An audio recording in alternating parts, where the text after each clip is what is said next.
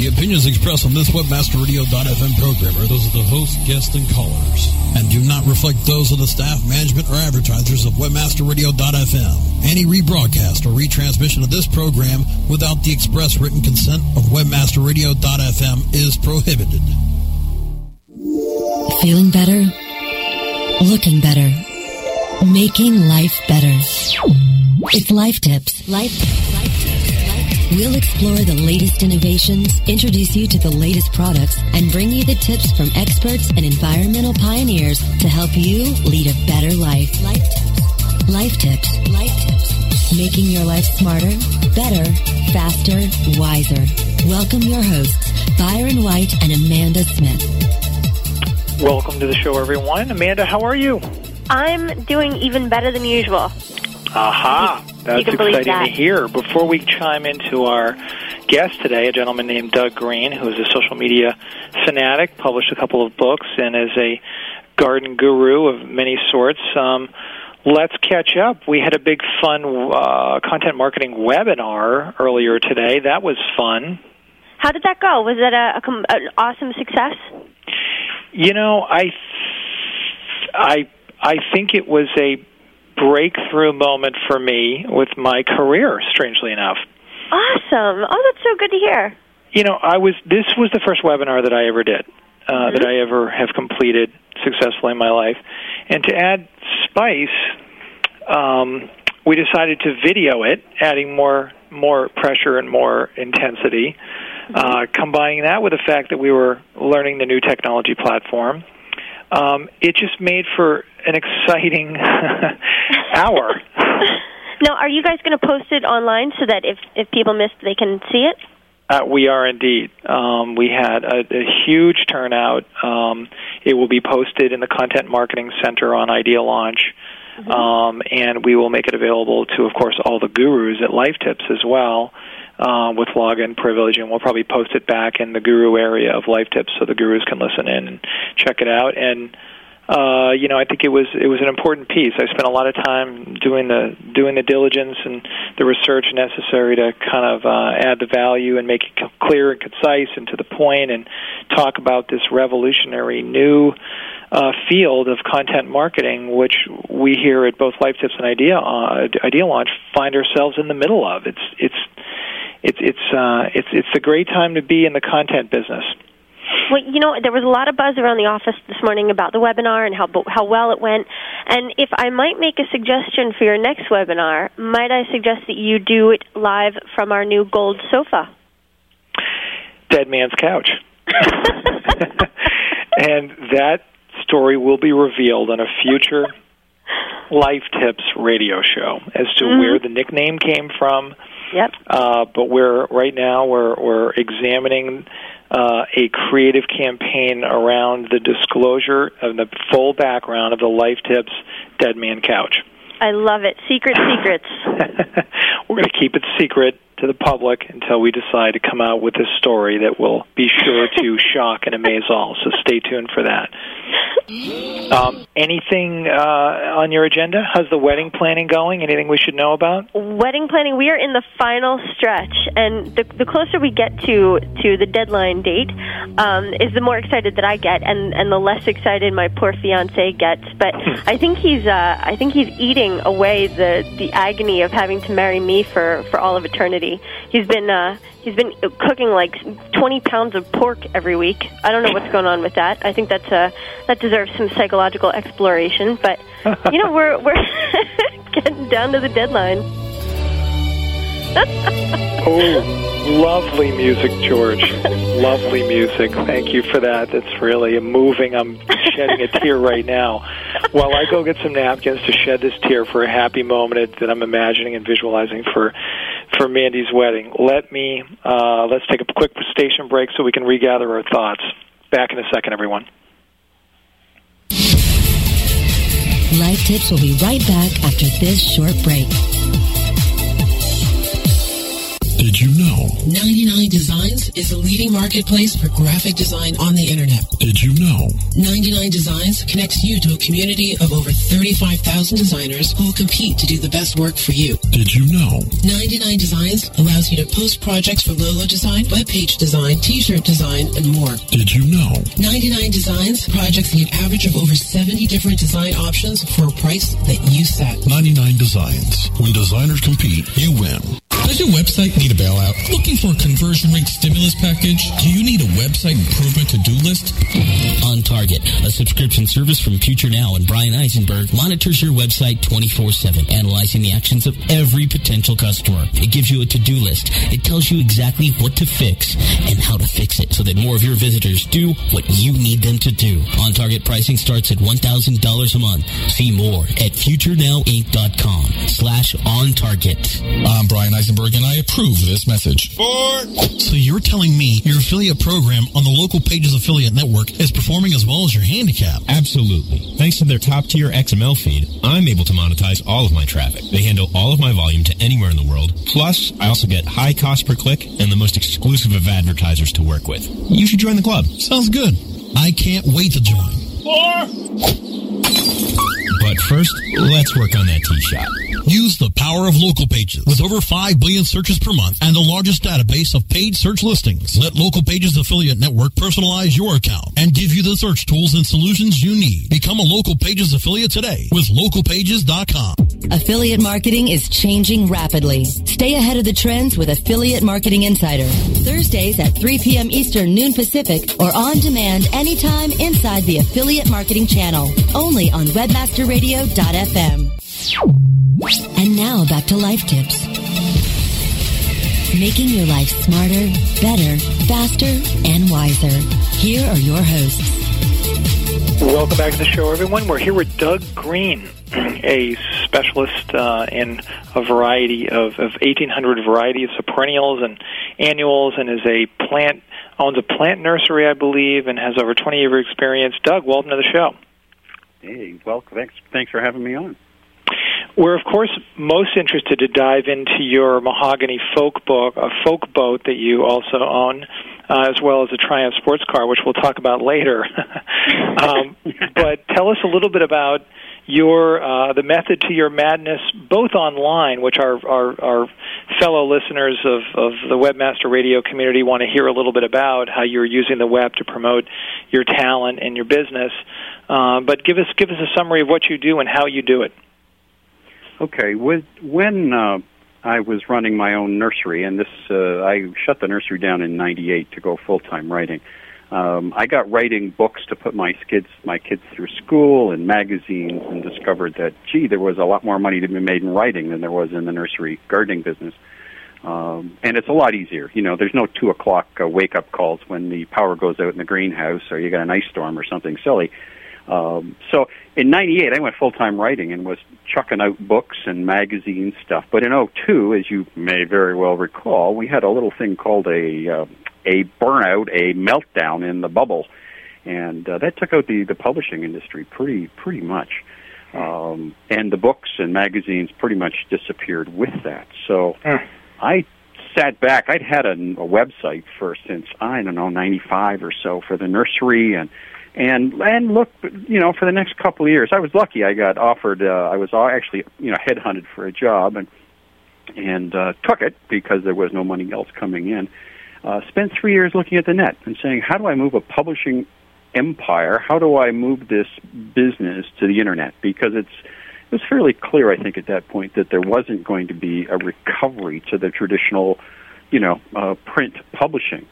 I sat down and started figuring it out, and frankly, it looks like I have, touch wood, reaching up to touch the top of my head. I have created a little gardening empire. So, yeah, I know a little bit about gardening, and I know a little bit about writing. I'm not sure I consider myself, a social media guru. Like a lot of people like to sort of brand themselves that way. I'm just looking at running a publishing, writing business online now. When things sort of disappeared in the print world. I'd love to go back to the print world, but that's not going to happen. So, it's like, how do you do this? How do you set that stuff up while maintaining a lifestyle that you'd like to become, accustomed to? So let's review. So are you making your living now, if you will, publishing books and ebooks and downloadable creatures that are selling on Amazon? I know you're number one in Canada for a couple of books. Just give us a flavor for how big this empire is and what kind of assets you have in your empire. Okay, right now what I've done is created a 6-website traffic generating system. And that currently has between 4,000 and 5,000 individual pages on it, running probably this year, all things being considered, we'll run 10 million visits on those websites combined. So from there, it's a funnel, like every other kind of business or marketing business. I do sell ebooks, so I'll take that funnel into a newsletter. Which I think has just under 14,000. We would have been a lot higher, but we actually had to clean the list from one company to another, and that really chewed us up. So we're coming back. I expect, we're put 40, 50, 60 people a day onto it right now. So we run that newsletter. Now, from the newsletter, I'm selling ebooks. I am selling online content seminars. Something that we started experimenting with this year and really liked it. And so, those are the two major things that I'm looking at in terms of income, bringing that funnel down from a marketing perspective. Supporting that, though, is a whole bunch of SEO activity on the main traffic websites. So each one of those, I would say the first 1,500 pages that are the main traffic pages are fully SEO'd on individual garden search terms.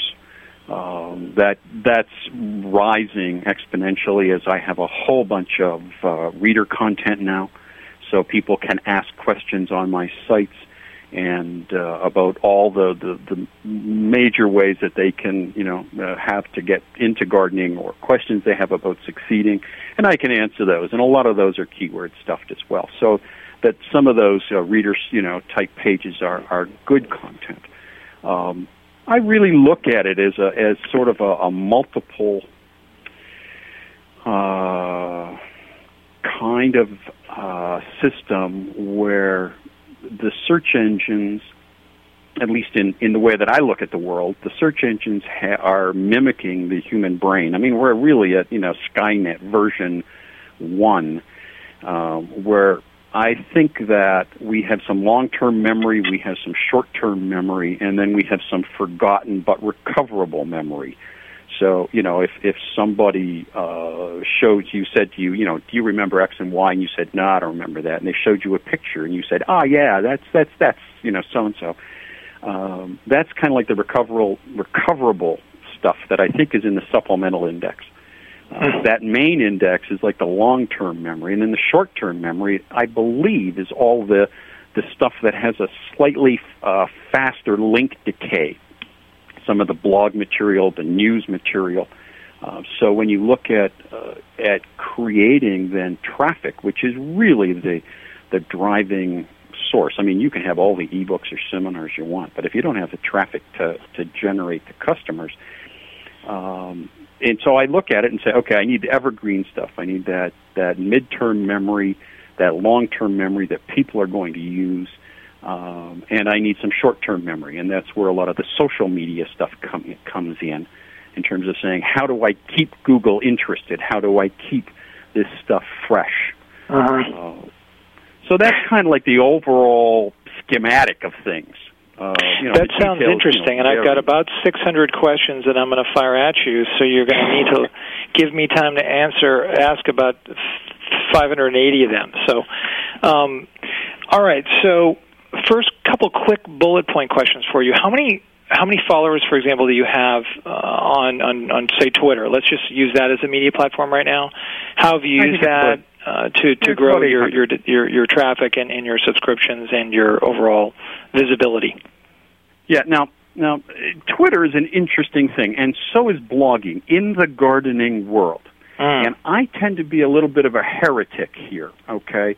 The people who read gardening blogs are garden bloggers or garden writers or garden editors. Yeah, some of and the allied trades.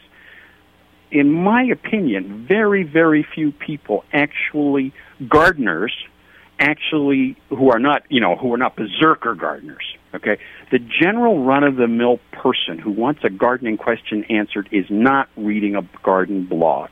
It's the media. It's a very incestuous little world. We love it dearly.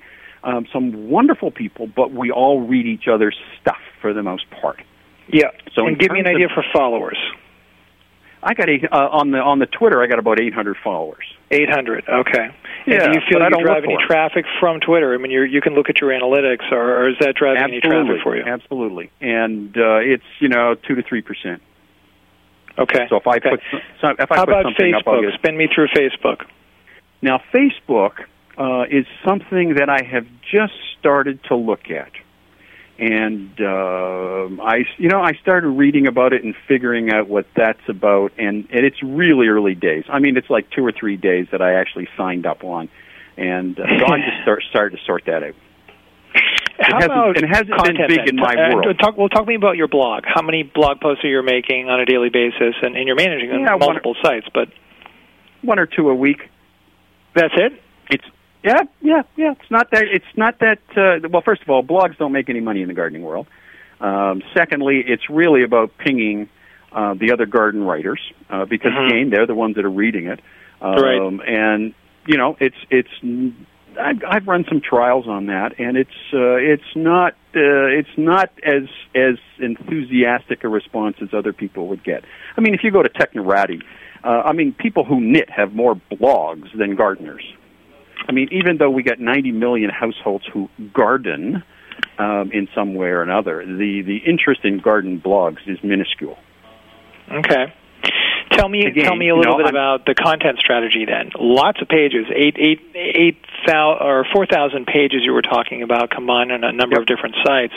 How much fresh content are you pumping onto those sites to help you continue driving your 10 million uniques a year? Okay. The interesting thing here is that I'm using some software that allows people to ask questions, and every time a question comes in, that actually creates a new page. So with that kind of software, the answer goes in, so I have a brand new page with a question and an answer, and then people can actually, and this happens a lot, people will actually decide they don't like part of my answer, and they'll add to it, or they'll change. They'll say, Doug, you're wrong, da-da-da-da-da. And we can actually have a little conversation on each one of those new pages based on a Interesting. question. Wow, that's cool. I'm probably generating 50, 60, 70 pages a week. I'll go in for an hour every morning and answer, 2 or 3 questions per site. Yep. So that's new content that's pinging on Google, because each one of the sites also has an RSS feed that talks, directly out. And that's really neat, and it's great data. Out of curiosity, what is the repeat visitation overall within your empire? Take a wild guess. That's an interesting number, and frankly, I don't really have something that is really accurate. Most of the sites were really only converted to Google Analytics in the last 8 or 9 months. Up to that point, I really didn't worry about that kind of thing. There is a core, but for the most part, my sense is that I'm bringing a lot of fresh traffic, a lot of that, and this was the strategy. If you take a look at a website and say, you can either inform people, you can entertain people, or you can socialize, and there's some bleeding and crossing over it. You can't entertain them, if you can't give them information in an entertaining way, you're toast. But if you take a look at those 3 purposes of a website, then I decided that my purpose was straight info. to make it interesting, to make it good. And so, I rank highly on a lot of terms. So I'm sucking in people who are looking for questions. And my concern, of course, is how do I make them sticky, and how do I get them into my newsletter chain? Right, but you're solving a lot of problems. What about your email? Oh yeah, is the email a big part of the traffic drive as well? I'm sorry? Is the email that you're sending out, you're blasting out about 14,000 emails? I assume it's like a weekly email, maybe. Yeah, it's a weekly. Right. So, is that a good chunk of the traffic as well coming to your site? I can spike the traffic. So I can send somebody to a blog post, or I say, look, in fact, this week I just put up a video on how to make a tomato support. So I went out and made it, and I will spike probably 1,000, 1,500 to a video like that on the blog. It's not that hard, and it depends on what the content is. If you're talking about something that's topical, that's fairly dated, or people are having the problem in their gardens right now, and you provide some kind of solution, you can really create a spike. But for the most part, that spike is like everybody else's spike: 24 hours, 36 hours, and it's done. Here's an interesting question for you. You have published books in physical printed books in the past, correct? Yep, 8 of them. Yep. Sorry, I got you have, books correct? Yep. Got it. Do you feel like that your name is being associated in the SpiderBot's mind, if the SpiderBot has a mind, calculated mind, I suppose, engineered mind, that is giving you validation and authority for your sites? Is your name physically on the sites? I'm sure it is, right? Oh, yeah. Yeah. And your name, of course, is on ISBN numbers. Do you feel like that has a play in why you're successful right now?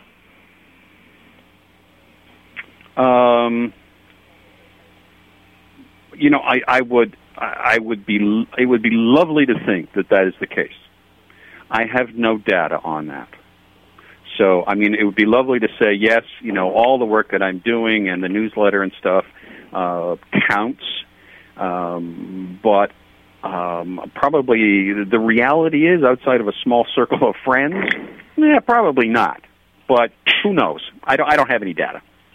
Right. Well, we're going to try to get some data for you on that, because I'm convinced that it's part of your secret sauce now without you knowing it.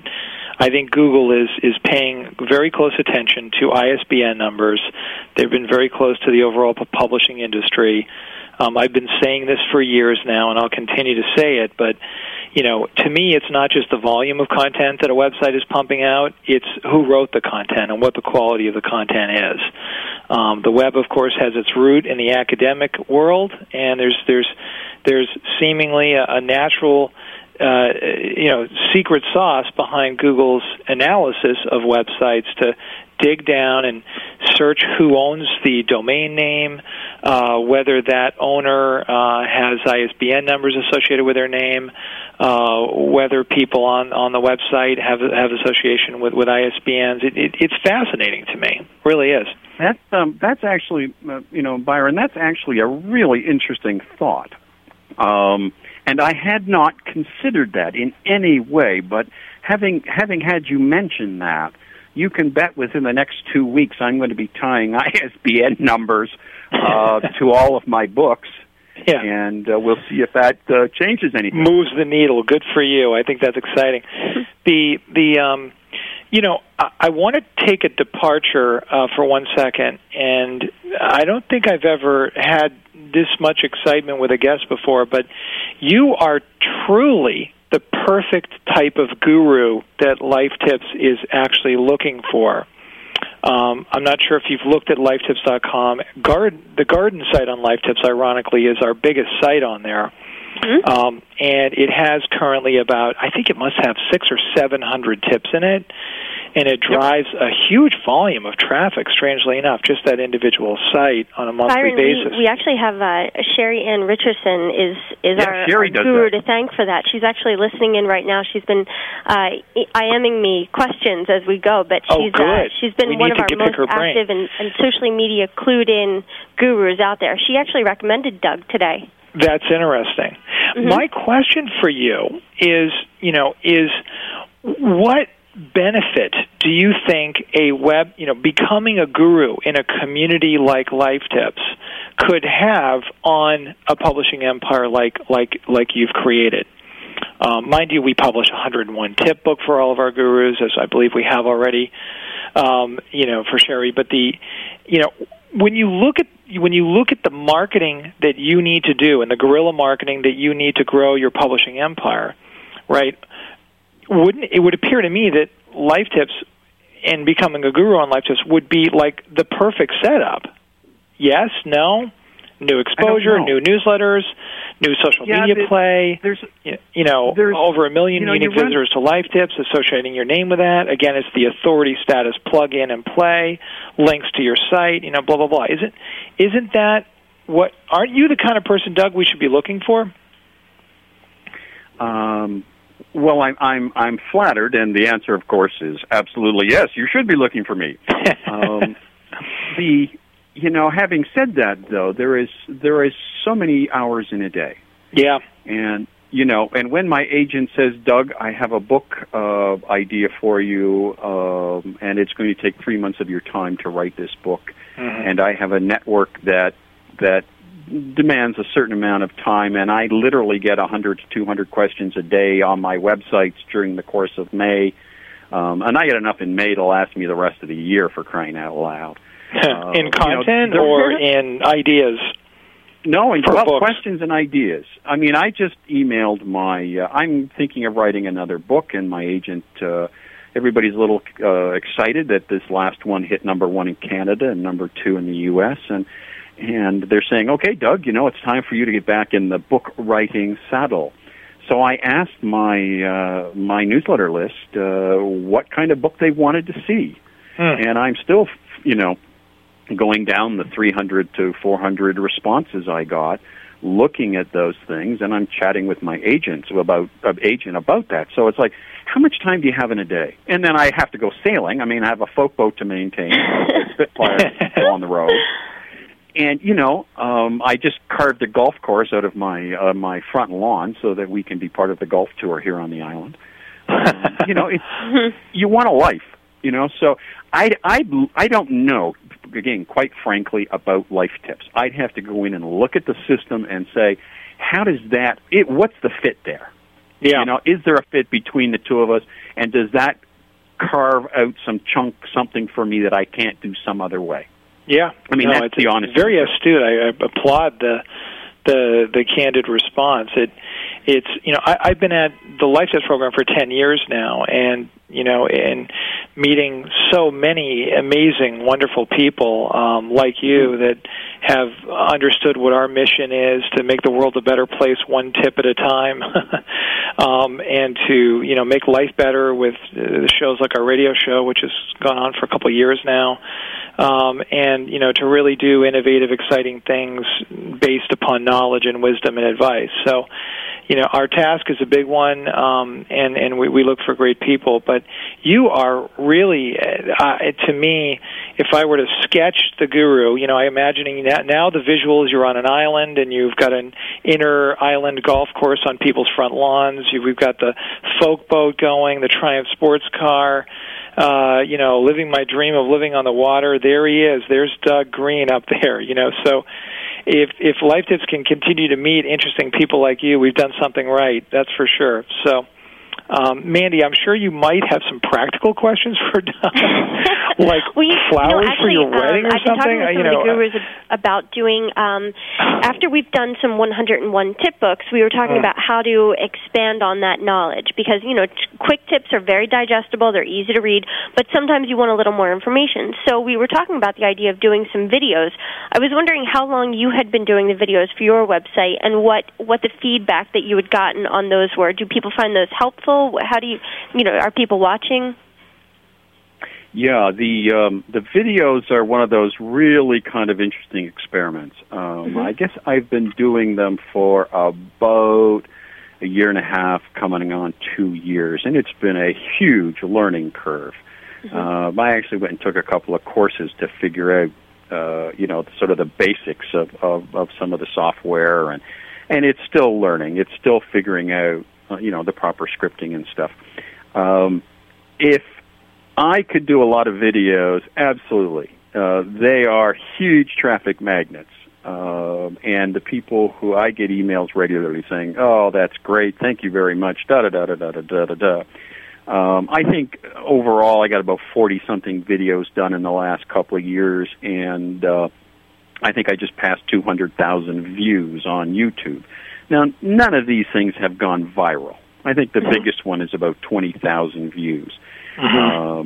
But it's not exactly what I would call a walking advertisement. The rest are doing nicely, and I can't figure out how to monetize them other than the fact that they really make the site sticky, and for that reason I'm doing them, and because my readers really, really like them.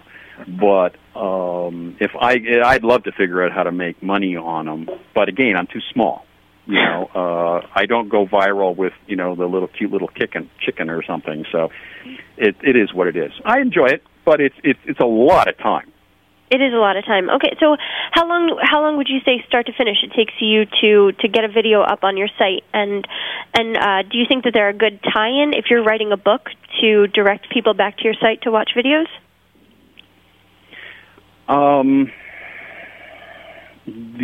Let me say that I'm looking probably for a video that I actually have to go out and shoot in the garden. I probably got 4 hours into it realistically. I'm getting faster and more brutal on the editing and scripting, so that time is coming down. But Final Cut Pro does take some messing around to keep it working. Do I see traffic coming as a result of the videos? And the answer is YouTube is not in the top 100 refers to my websites. So I don't know if somebody comes, says, "Oh, because they're not active links." I don't know if somebody says, "Oh, look, it's Doug Green's garden. Let's type that in and go." I have no way of knowing that because there are no active links in the video itself. So the answer to your question is, yeah, I kind of think something's happened, but I have no way of knowing. Got it. Okay. Byron, what do you think of that? How many videos do you have, Doug, up on YouTube? 40-something. That's a lot. Yeah. That's a lot, and it's not even a fraction of your traffic. That's interesting. Well, they actually do ban Canadians now that I think about it at YouTube. What do you mean ban Canadians? Byron. They might just as well, because we are going to take over the world. I mean, let's be real. Especially Canadians that own a mahogany folk book. All right, what's up with a mahogany folk book? First of all, what is a folk book? Jealousy will get you nowhere. It's a 50-year-old 5,000 pounds of mahogany over oak that is just been a sweetheart. It's a wonderful sailing boat. I don't know if you know a folk boat. It's a European boat designed for the Baltic and the North Sea. The first transatlantic race had 2 of them in it, both of which lost, by the way, but that was fine. It's a go-anywhere kind of sailboat. It's a lovely old girl of a sailboat, wooden boat. And after I finished the whole day, I'm looking at a spike helmet when you sail this boat. No. I get to wear my white shirt and my white shorts, and and walk around barefoot and pretend I'm in the flavor. tropics. Okay, so you mentioned a Scandinavian boat. I'm thinking, is it wide? Is it unusually shaped? It's 25 feet long, 7 foot wide, but it has a full keel. So it means the keel goes from the very front right to the very back. It is a standard classic. There are a lot of boats today that were designed on this boat design. So Contessas and a few others, the Sharks, they're all sort of designed after a folk boat. Is it possible to tip it over, and have mahogany? you ever tipped so it if over? you've got light wind out there, I'm sailing, living in the Thousand Islands. So if on a light wind, I can wind up in Montreal if I'm not careful, because the current will take me down. But on a heavy day, on a windy day, when everybody's off the water, that's when the folk boats go out. Really? Oh, yeah. Tell me about your Triumph sports car. We call it Folly. Do you need anything more to know? It's a British sports car. Well, I had a They Triumph handle like 1969 Bonneville motorcycle, so I'm in the Triumph family as well. But what is it exactly? Yeah. What? It's a 77 Spitfire 1500 cc engine, or 1500 engine, not cc. God, it's the engine's about the size of a souped up sewing machine. Top speed when it was new, I think, was about 110K. Maybe 110 mile an hour, 100 mile an hour. If I get it going 60, 65 right now, I think I'm going to be behind. So, we drive her down the road 55. It's a beautiful summer driver. I just love the fact that you're our first, gardening guest, and we haven't even talked about gardening. I find that so interesting. But hasn't that been a breath of fresh air for you too? Are you asking me, or were you asking? Yes, Amanda? I think it's great. This is more of an interview with the garden publishing guru and an empire building celebrity of sorts, at least on your own island there in Canada. I'm big on the island. I've done a little radio. We have a community radio station, CJAI Community Radio, and I'm big on the island for radio. For gardening. Oh, yeah. That's great. That's great. Do you have any tips in general? Do you have any favorite new, wonderful, exotic perennials or annuals that you are just enamored with that the guests should know about? I'm right now starting to breed my own daylilies, the Hemerocallis, and I'm using some of the long-term, long-blooming ones rather than the short-blooming ones. So they're always kind of fun. They're no-brainers. So, somebody can grow those who can't grow anything. You can grow a daylily. But, I was at my kids', one of my daughter's graduations on the weekend, and she was saying, "Daddy, what's wrong with my garden?" And I looked at her and I said, "Have you watered it, 2 or 3 times a week heavily?" She looked at me a little sheepishly and said, "No." And I said, "Have you fed it this in the last 2 weeks?" And she said, "No." And I said, "Okay, so Doug's first rule of gardening, you only have to feed a plant if you want it to grow leaves, flowers, or fruit, and water. And that's it. That's really if you can do those things, if you can feed them and water them, you can grow anything you like." What do you like to feed your plants? And I use compost. Mm-hmm. Yeah, compost or the thing that drives people in the cities nuts is that I really like fish emulsion. Sort of the composted wastes of fish from fish factories. And this stuff grows plants. It grows them like stink. I'll tell you. You put that stuff on, and the plants are going to grow. They're going to recover. So typically, if I have a rose that's not doing well, I'll give it a whack of that. But every 2 weeks, I'll give the garden, a spray fish emulsion on. But it does stink. It smells just like fish. And so if you have, raccoons around, you're going to have visitors at night. And you never spray it upwind. Interesting.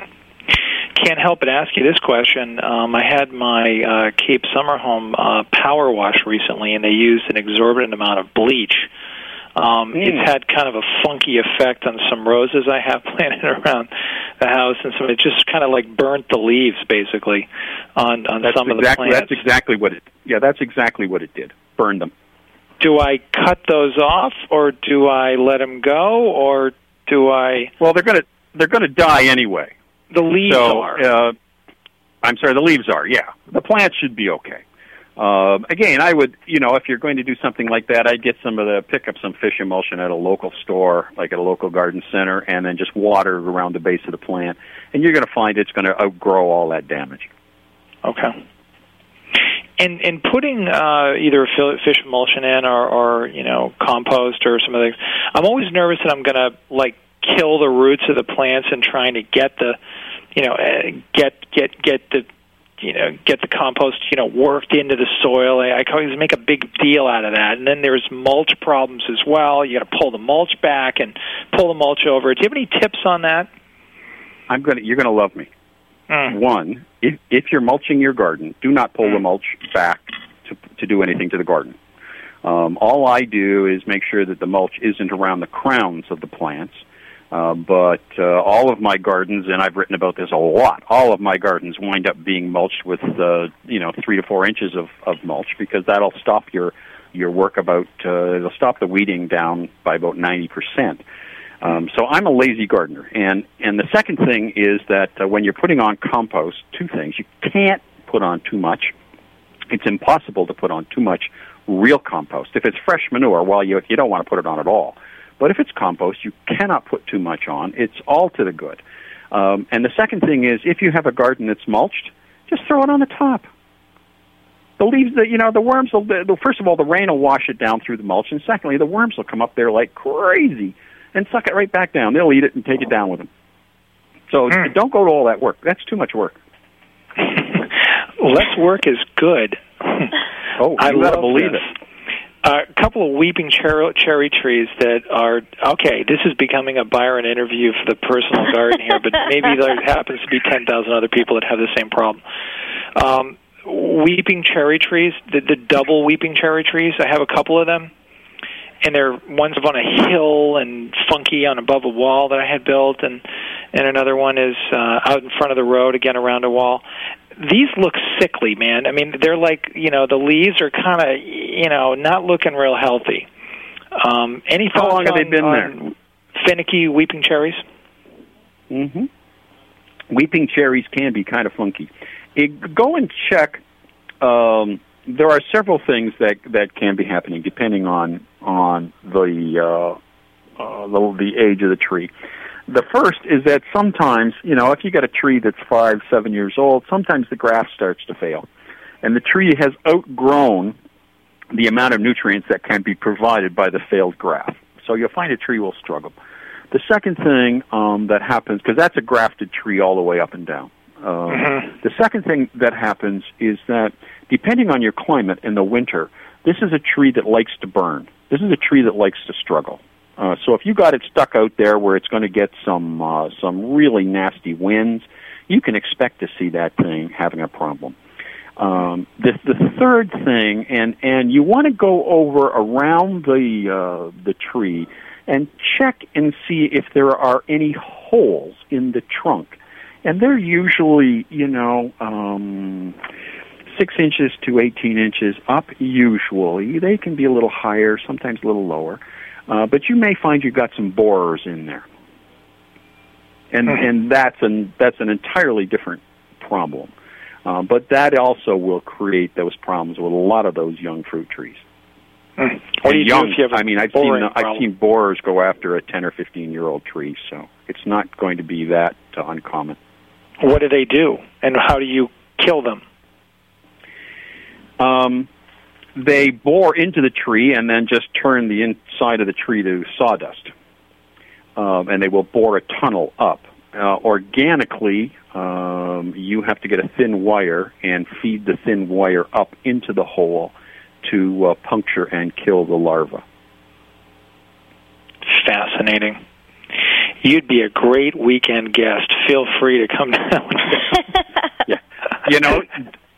Byron, I really appreciate the offer, but unless you can guarantee me a no gardening questions zone with lots of sailing or something, boy, I don't know. Everybody wants, sometimes being a gardener is like being a doctor. I find you fascinating, and it would be fun just to hang out with you as well, Doug. Thank you so much for being on the show today. My pleasure, and if you offer me a beer, I can be convinced. You have a standing opportunity to join my wife and I at our house on the Cape anytime you like, and we won't talk gardening because there frankly isn't a lot to talk about around our yard. But please, it was really great, and we'd love to see you in Boston. We'd love to see you in Boston in our office as well. So thanks for being on the show. Super. Mandy, anything else? No, I think that this has re-energized me to get out and start working in my postage stamp-sized backyard. Well, we have enjoyed the show fully. Once again, Doug, thanks very much. Doug may be already back out. He's already back to gardening. Thanks, George, for another great show, including the wedding music in the beginning of the show and the clapping and everything else. Appreciate everybody listening in. Thanks for tuning in. Until next week, I hope your show is a little smarter, better, faster, and greener. Right on. Thanks for listening, everyone. We'll see you next week.